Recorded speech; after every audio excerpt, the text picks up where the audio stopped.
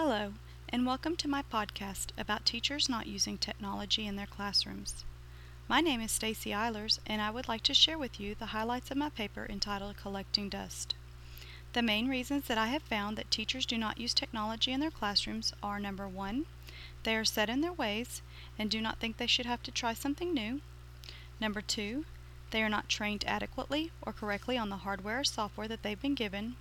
And number three, they are intimidated by it. First, teachers are set in their ways and most are resistant to learning something new.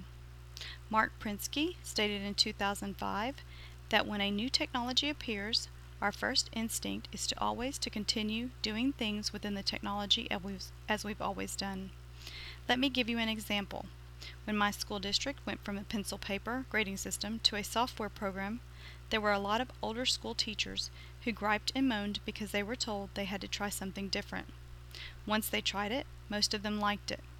But when we once again changed programs, those same teachers were griping because of the change. Truthfully, I think change scares people, so they run from it whenever they can. Secondly, and I believe this wholeheartedly, that teachers are not given adequate and/or correct training on the hardware or software they are asked to use.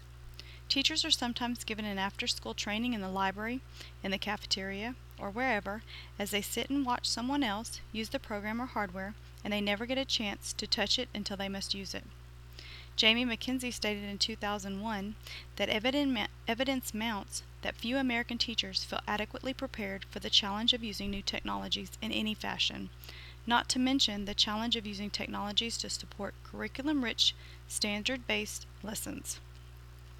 Teachers should have proper time to work with the software and hardware and to manipulate it before having to use it full force in a classroom setting.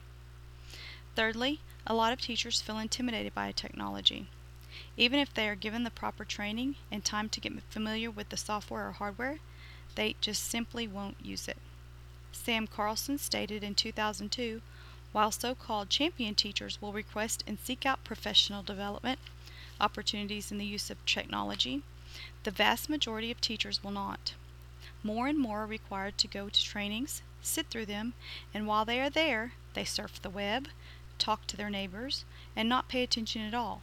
And when it is over, they walk to their classroom, put the info on a shelf, and never use it again. They don't feel like they have to use it, and so they won't. As instructional technologists, we must train teachers on software and hardware, give them time to use it, and give them support as they need it so that they feel comfortable using technology to provide a better learning environment in their classrooms. That is it for now. This is Stacy Eilers. Thank you for listening.